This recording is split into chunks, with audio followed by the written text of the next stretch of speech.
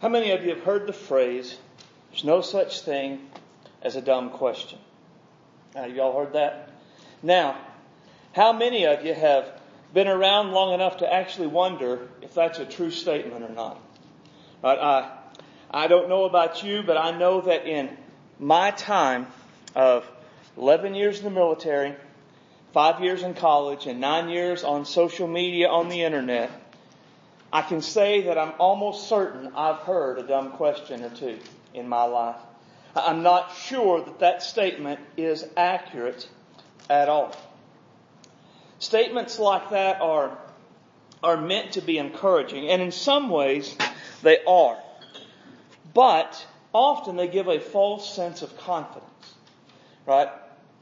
Another statement along these lines that I want to ask you if it's true or not is, it's never a waste of time to pray. Has anyone ever heard a statement along those lines before? Is that a true statement? Let me ask you, what if it's not true? What if praying can be a waste of time?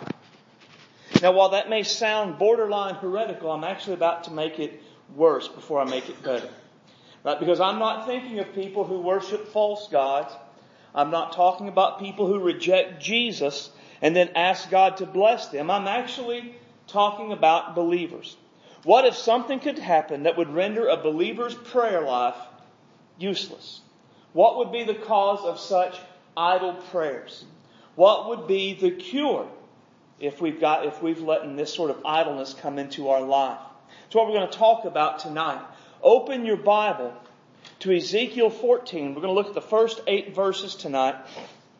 It's on page 634 if you have a Pew Bible. And I'm going to ask you to stand on the reading of God's Word once you find that.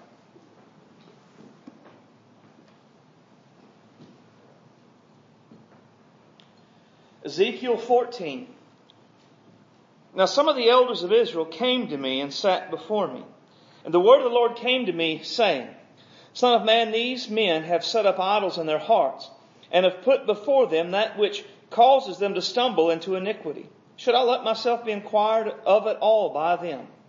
Therefore speak to them and say to them, Thus says the Lord God, everybody of the house of Israel, who sets up idols in his heart and puts before him what causes him to stumble into iniquity, and then comes to the prophet, I, the Lord, will answer him who comes according to the multitude of his idols, that I may seize the house of Israel by their hearts, because they are estranged from me by their idols. Therefore say to the house of Israel, Thus says the Lord God, Repent, and turn from your idols, and turn your faces away from all your abominations. For anyone of the house of Israel, or of the strangers who dwell in Israel, who separates himself from me, and sets up idols in his heart, and sets before him what causes him to stumble into iniquity, then comes to the prophet to inquire of him concerning me, I, the Lord, will answer him by myself. I will set my face against that man, and make him a sign and a proverb. I will cut him off from the midst of my people. Then you shall know that I am the Lord. The title of the message tonight is The Cause and Cure of Idle Prayer. Let's pray. Heavenly Father, we love you tonight. You are great and awesome and worthy of our praise and worthy of our devotion. Lord, we've gathered tonight in your name, Lord, to study your words. Guide us tonight that we could take this into our hearts, that we could learn from it. Father, we want to have a powerful prayer life. We want our prayer life to draw us closer to you, to strengthen our hearts, encourage our spirits. So, Lord, if there's anything in our lives that hinders us, that would cause us to have idle prayers, then, Lord, tonight reveal it to us. Let your Spirit be at work through the Word and through our time together, Lord, that He would reveal to us the things that are wrong, that we would turn to you in repentance, Lord, that we would confess them and forsake them, and that, Lord, we could go out renewed in our relationship with you and our desire to serve you. Fill this place tonight with your Spirit and your glory. Work in our hearts and draw us closer to you. Fill me with your Spirit. Give me clarity of thought and clarity of speech, that I could speak your words in your ways for your glory. I ask in the mighty name of Jesus Christ, my Savior. Amen. But you may be seated. Now, by the time we get to where we are in Ezekiel 14, he has been a prophet for a few years. And while he hasn't always been appreciated, the people do recognize that he is a prophet of God. If you remember last week, one of the things that we mentioned was God told Ezekiel, you go. Now they're going to reject you. They're not going to listen to you. But as you go and declare my word, they're going to know there has been a prophet among them. And that's what's happened. They had rejected, they had not appreciated, but they did recognize he was a prophet of God. And even though they were living in rebellion against God, in their minds, they never completely abandoned God. And that's kind of an important thing to see as you read through the Old Testament.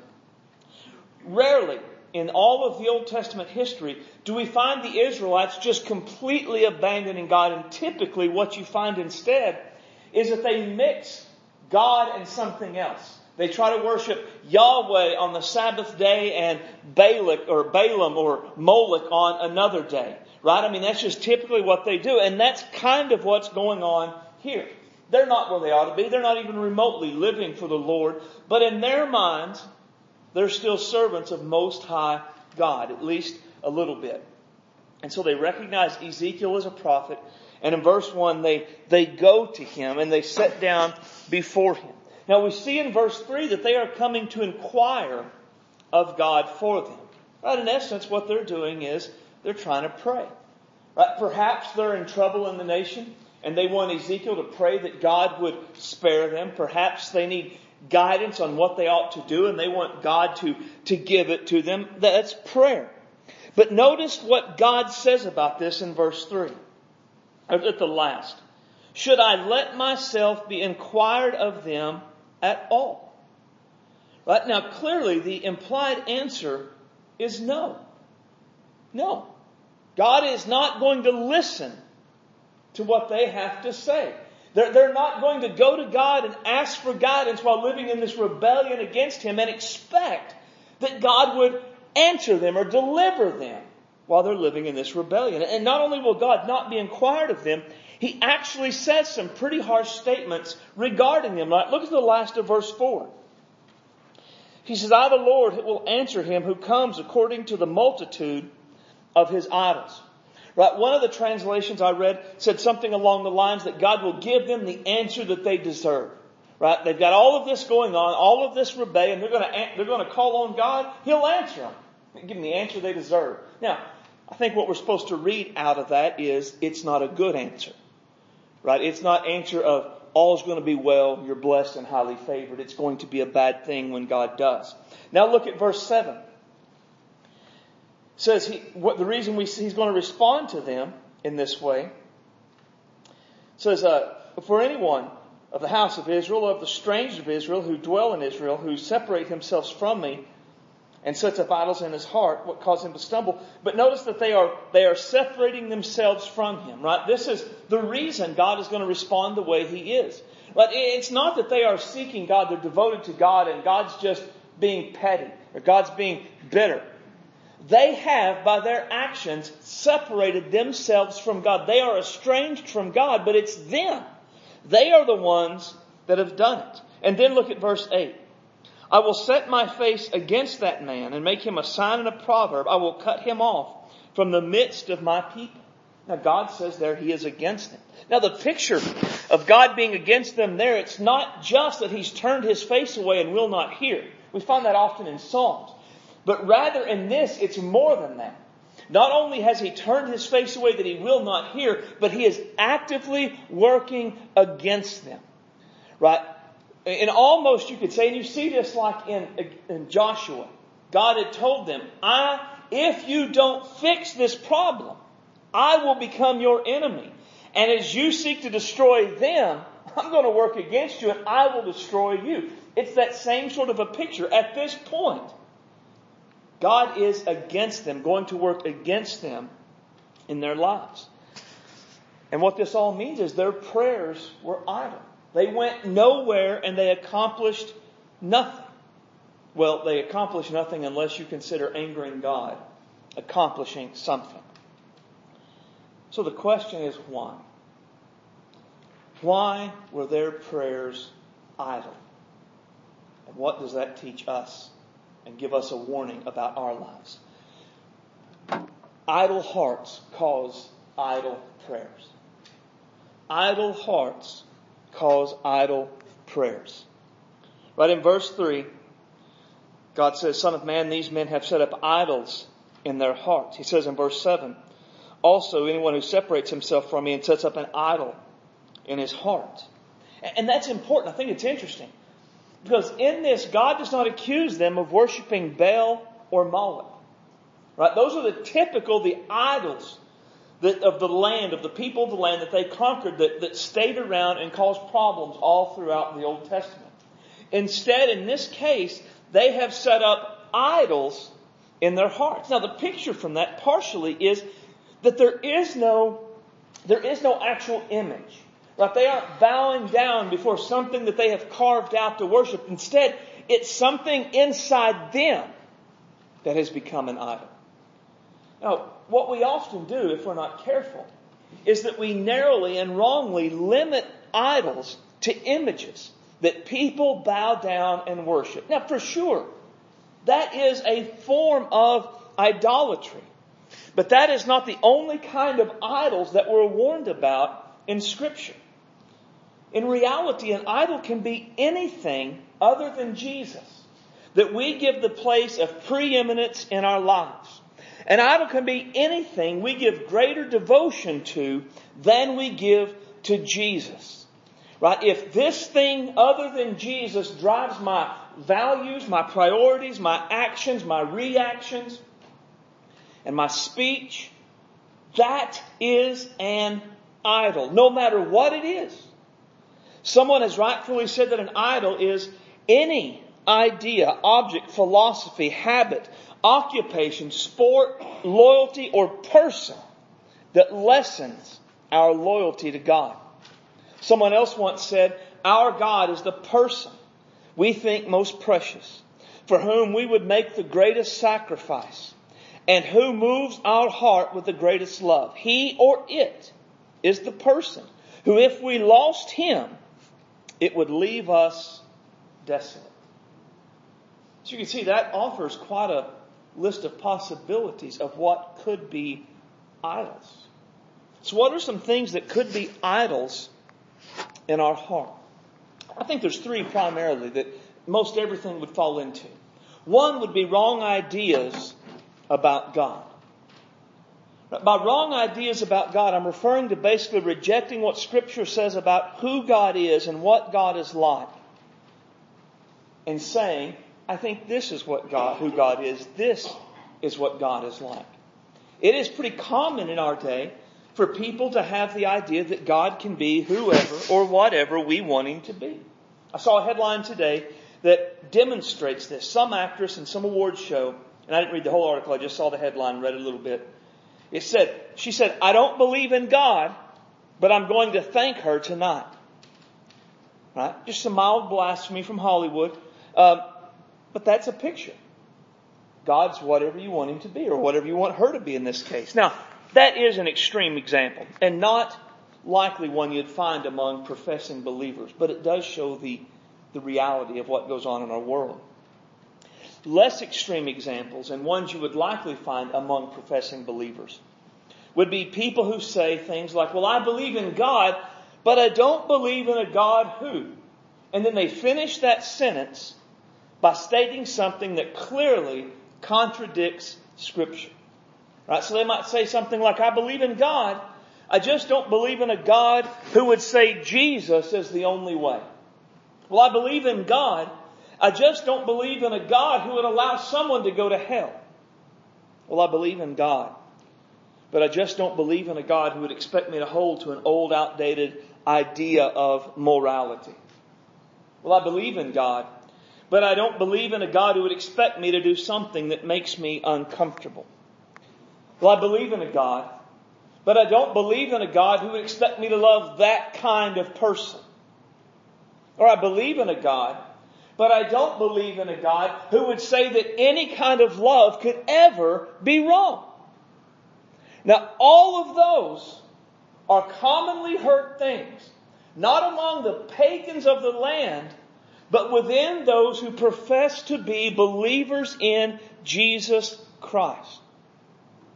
Now, the obvious problem with all of these statements and this mindset is that God already has an established character and an established nature of who He is and what He's like that has been revealed in Scripture. And to me, I think all of this comes down to whether or not we believe that God is real. If God is imaginary, then we can absolutely create Him in whatever image makes us most comfortable. Because if there is no God, He can be anything I want Him to be, or anything I want her to be. That's what that can be if there is no God. But if there is a God, then He is like something. And you don't get to choose what someone who's real is like. You either accept them as they are, or you reject them. I mean, think about any person you know. You don't get to make up and pretend that your spouse fits some other ideal than what they're really like. Why? Because they're real people with real personalities, real identities. And what you do is you either accept them for who they are, or you reject them. But you can't just make up something different and say, well, this is my spouse. This is my friend. This is my whoever. It's the same with God. We don't get to make up what God is like. We don't get to pick and choose the parts of Scripture and what it tells us what God is like that we want to keep and what we don't want to keep. God is real. Therefore, He has a character. He has a nature. He has an identity. He has a personality. And if we want to know God, love God, experience God, and serve God, we must accept God as He is and not try to alter it to fit anything else that we may have. When we embrace wrong ideas about God, it causes our hearts to be idle. It causes our prayers to be idle because our hearts are filled with idolatry. Right? Not only wrong ideas about God, but wrong priorities in life. Wrong priorities in life. One of my heroes of faith, a fellow named R.A. Torrey, in his excellent book on prayer, said this about this particular passage and about idols in our heart. What is an idol? An idol is anything that is the supreme object of affection in our lives. God alone has the right to the supreme place in our hearts. Everything and everyone else must be subordinate to Him. Now we'd all agree with that, but here's where it gets hard. Many a man makes an idol of his wife. Not that a man can love his wife too much, but he can put her in the wrong place. He can put her before God. And when a man regards his wife's pleasure before God's pleasure, when he gives her the first place and God the second place, his wife is an idol. And God cannot hear his prayers. He goes on, many a woman makes an idol of her children. Not that we can love our children too much. The more dearly we love Christ, the more dearly we love our children. But we can put our children in the wrong place. We can put them before God and their interest before God's interest. And when we do this, our children become idols. He goes on to say, one great question for us to decide if we would have power in prayer is this. Is God absolutely first? Is He before wife, before children, before reputation, before business, before our own lives? If not, prevailing prayer is impossible. It'd be easy enough for us to dismiss R.A. Torrey. He lived 100 years ago. Just a guy, his opinion, except for this from Jesus. He said a multitude went with him, and He turned to them and said, if anyone comes to me and does not hate his father and mother, his wife and children, brothers and sisters, and yes, his own life also, cannot be my disciple. And whoever does not bear his cross and come after me cannot be my disciple. Jesus absolutely expected to have that first place of devotion in our lives.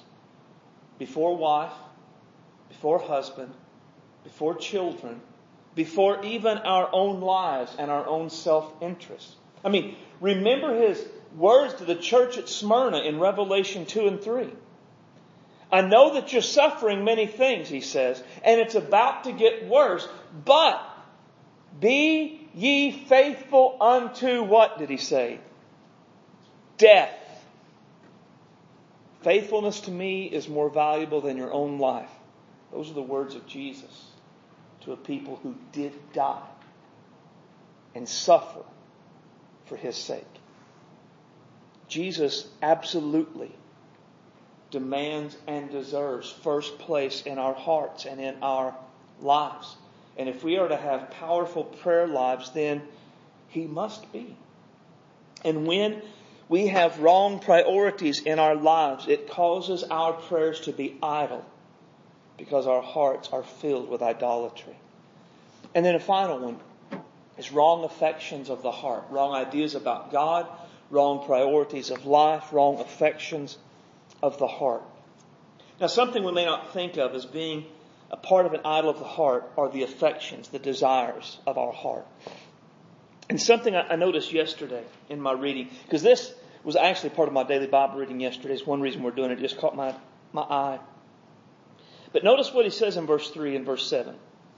Verse 3, Son of man, these men have set up idols in their hearts, and notice this, and put before them that which causes them to stumble into iniquity. And he says the same thing in verse 7. They put before them something that causes them to stumble into iniquity. Now, the picture this gives me is that they have a sin that they cherish in their hearts. Now, they know that they shouldn't, but they do anyway. So kind of probably what they do is they vow that they won't do anything, that they won't take part in this. But what they do, rather than initially just say, whatever this sin is, I'm going to jump straight into it, they put something in front of them that will lead them to that sin. Right? It inspires, it stokes the fire of that temptation and of that desire. And they do it on purpose so that they know it'll stoke that fire and lead them into sin. They know what's going to happen. It's like a comic I read once. The lady in the comic was trying to lose weight, but it was the day after Halloween when all the candy was on sale. To stay on her diet and to avoid the candy on sale, she had an internal conversation that went something like this. To keep from eating the candy, I won't even leave the house. Well, I'll leave the house, but I won't go by the grocery store. Well, I'll go by the grocery store, but I won't go in the grocery store. I'll go in the grocery store, but I won't go down the candy aisle. I'll go down the candy aisle, but I won't buy any candy. I'll buy some candy, but I'll put it up and I won't touch it. I'll touch it, but I won't smell it. I'll smell it, but I won't taste it. I'll taste it, but I won't eat it. I'll eat one piece and not the entire bag. Then the next frame has her sitting in a pile of candy wrappers and she said, I'll start my diet tomorrow. Now the question is, at what point did she blow her diet? Was it that last moment when she put the candy in her mouth? Or was it that instant when she went out of the house knowing where she was going? Right? All that she was doing was putting something before her that would lead her to the candy aisle. And that's a similar thing that to me captures the picture of what God is saying here. Putting something before us that leads us into sin.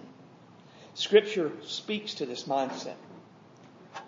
The psalmist writes, if I regard iniquity in my heart, the Lord will not hear. Now the phrase regard iniquity in my heart is interesting. Because the Hebrew word for regard, it carries with it the idea of not just acknowledging and recognizing, but looking on with joy. That's why several translations actually render this, if I had cherished sin in my heart. Now, that's important, right? Because the psalmist doesn't say, if I committed sin, the Lord will not hear. But if I cherish it in my heart. So, even without the actions, that cherishing it is what? It is an idol in our hearts. It is something. You say, well, how could a sin be an idol? Do we know we shouldn't do it? Do we know we shouldn't cherish it? Do we know that God says no? Yes. Do we choose it anyway? Yes. So what are we doing? We're exalting that sin over God in our lives. Therefore, it becomes an idol. The great Baptist pastor Charles Spurgeon said about this verse, if I regard iniquity in my heart, having seen it to be there, I continue to gaze upon it without aversion. If I cherish it, if I have a side glance of love toward it, excuse it, and minimize the severity of it, the Lord will not hear me. How can He? When you think about sin causing your prayers to be idle, think mostly in terms of your attitude toward your sin. Now, we all have sinful struggles in our lives. That's just a part of being human. And these struggles do not necessarily prevent us from having powerful prayer lives. The struggle itself is a sign of sanctification in our lives. Right? Because without salvation, without the Spirit, without desire to be like Jesus, there is no struggle. We just do it. So the struggle itself, that's a good sign. That is sanctification. That's the Spirit at work in our lives. But our attitude toward the sin, that can hinder our prayers. Do we justify the sin? I mean, everybody has to have one bad habit. Nobody's perfect, right? Do we minimize the sinfulness or the severity of the sin? Well, it's not as bad as what other people are doing. Do we enjoy, cherish the sin? And that's a big thought. Of course, there is pleasure in sin. We wouldn't do it if it wasn't enjoyable. So I'm not speaking of the act of sin. Do you cherish? Do you enjoy the thought of that sin? When you think about doing it, whatever it is, does it cause your face to flush with pleasure? Does it make you feel joy in your heart? Does it bring thrill to your soul just to think about it? Or do we hate not just the sin, but the very thought of that sin and its place in our lives? Do we struggle against our sin? Do we seek and pray for victory over our sin? A lax attitude toward our sin makes our prayers idle. It hinders our prayer lives. Wrong affections of the heart lead to idle prayers because it is idolatry. And any of those things that we talk about, and I think most things would fall into these three categories. And anything that falls into those categories, anything that's there, it will cause our prayers to be idle. And what it does is it forces God to respond by refusing to be inquired of us. We saw that. Giving us the answer we deserve. And I don't know about you, but when I read that, that was a terrifying thought. Here's what I don't want from God. What I deserve. At no point in my life do I want what I deserve from God. I want mercy and grace always. What I deserve, no thank you, Lord. Can cause God to say that we are estranged, that we have separated ourselves from us, and God to even be against us. So if there are idols in our hearts, our prayers are idle, what do we do? How do we cure idle prayers? Repentance is the cure for idle prayers.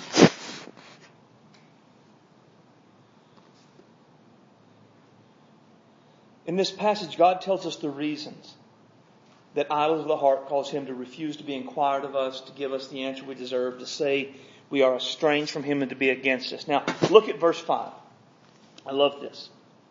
Again, this was something I don't guess that I had noticed before. That I may seize the house of Israel by their heart. Seize them by their heart. Now the picture is God getting a hold of us to turn us back to Him. And He doesn't do this to beat us into submission. Be sure, God does not want you to worship Him, to serve Him, so that He doesn't break your leg. He doesn't burn down your house, or He doesn't punish you. That is how pagans worship their gods. We do not serve God as believers, as His children. I mean, think about that. With your kids, do you want your kids to do and spend time with you and talk to you and love you so that you don't beat them or ground them or punish them in some way? Don't you want them to want to be with you because they love you? I mean, don't you want your kids, when you say clean your room, to clean the room because they respect you? Not because they're afraid of what you're going to do to them if you don't do it. I don't want my kids to respond to me like that. Well, God doesn't want His kids to respond to Him like that either. When He does this, it is so that He can seize our heart.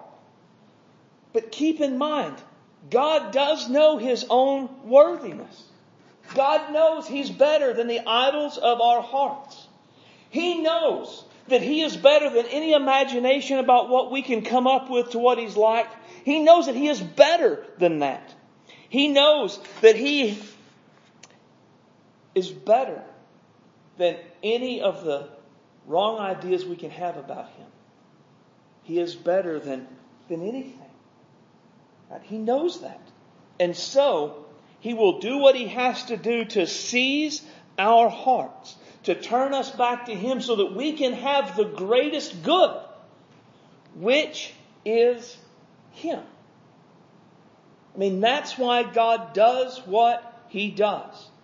All He does as we have idle prayers is because of the idols in our hearts, is to seize us by the heart so that we will love Him and not be estranged from Him. He wants us to have the best thing ever, and that is Him. Now look at verse 8, particularly the last of verse 8. Then you shall know that I am the Lord. The wording is different, but it's the same principle. God opposes us when we have idols in our hearts because He knows that we are settling for less than what is actually best. He wants us to know He is the Lord. Listen to this quote by C.S. Lewis. I love this. It would seem that our Lord finds our desires not too strong, but too weak. We are half-hearted creatures, fooling about with drink and sex and ambition when infinite joy is offered us. Like an ignorant child who wants to go on making mud pies in a slum because we cannot imagine what is meant by the offer of a holiday at the sea. We are far too easily pleased. We would settle for a God of our own making if it wasn't for God shaking us out of that. We would settle for the affection of sin and something along those lines if it was not for God shaking us and bringing us to Him to see that He is the greatest good. We would have wrong priorities, and we would settle for giving a person or an action or a hobby our greatest sense of devotion, and we would miss out on the greatest good there is, and that is God. God will set His face against us when we have idols in our hearts till we come to the place where we know that He is God. He is God, and who He is better than who we create Him to be. He is God, and He can satisfy us far better than anything or anyone else can, even family. He is God, and He is infinitely greater than any sinful pleasure we hold on to at the expense of our relationship with Him.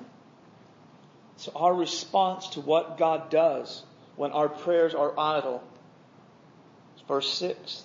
Therefore say to the house of Israel, thus says the Lord God, repent, turn away from your idols, turn your faces away from all your abominations. Right? Repent. Turn away from that and turn to me.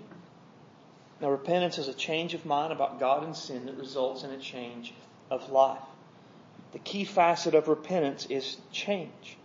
It is a change of mind that results in a change of life. So in light of what we've talked about tonight, repentance looks like this. If we have embraced any wrong ideas about what God is like, we have to change our mind about them. Right? Our ideas are wrong. Scripture is right. So I'm going to drop my wrong ideas and I'm going to embrace Scripture's real ideas about who God is and what God is like. If we have embraced wrong priorities in our life, we change our mind and we say, God is worth infinitely more than whether it be family or job or promotion or pleasure. And so I'm going to change my priorities till God is the overarching, driving priority in my life. If we have wrong affections in our heart, then we have to change our minds about them and say, I know these are wicked, sinful, horrible things. And I want God more than I want these things. The change aspect is extremely important, as we must be seeking and doing all that we can to forsake these idols in our hearts. The psalmist or the proverb writer says, he who covers his sins will not prosper, but whoever confesses and forsakes them will have mercy.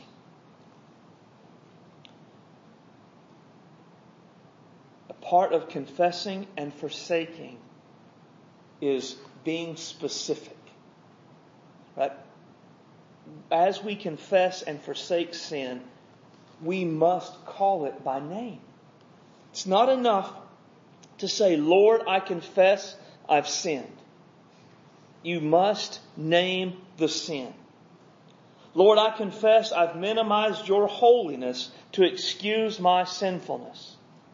Lord, I confess I've placed my spouse, children, job, hobby over you. Lord, I confess that I've cherished lust in my heart.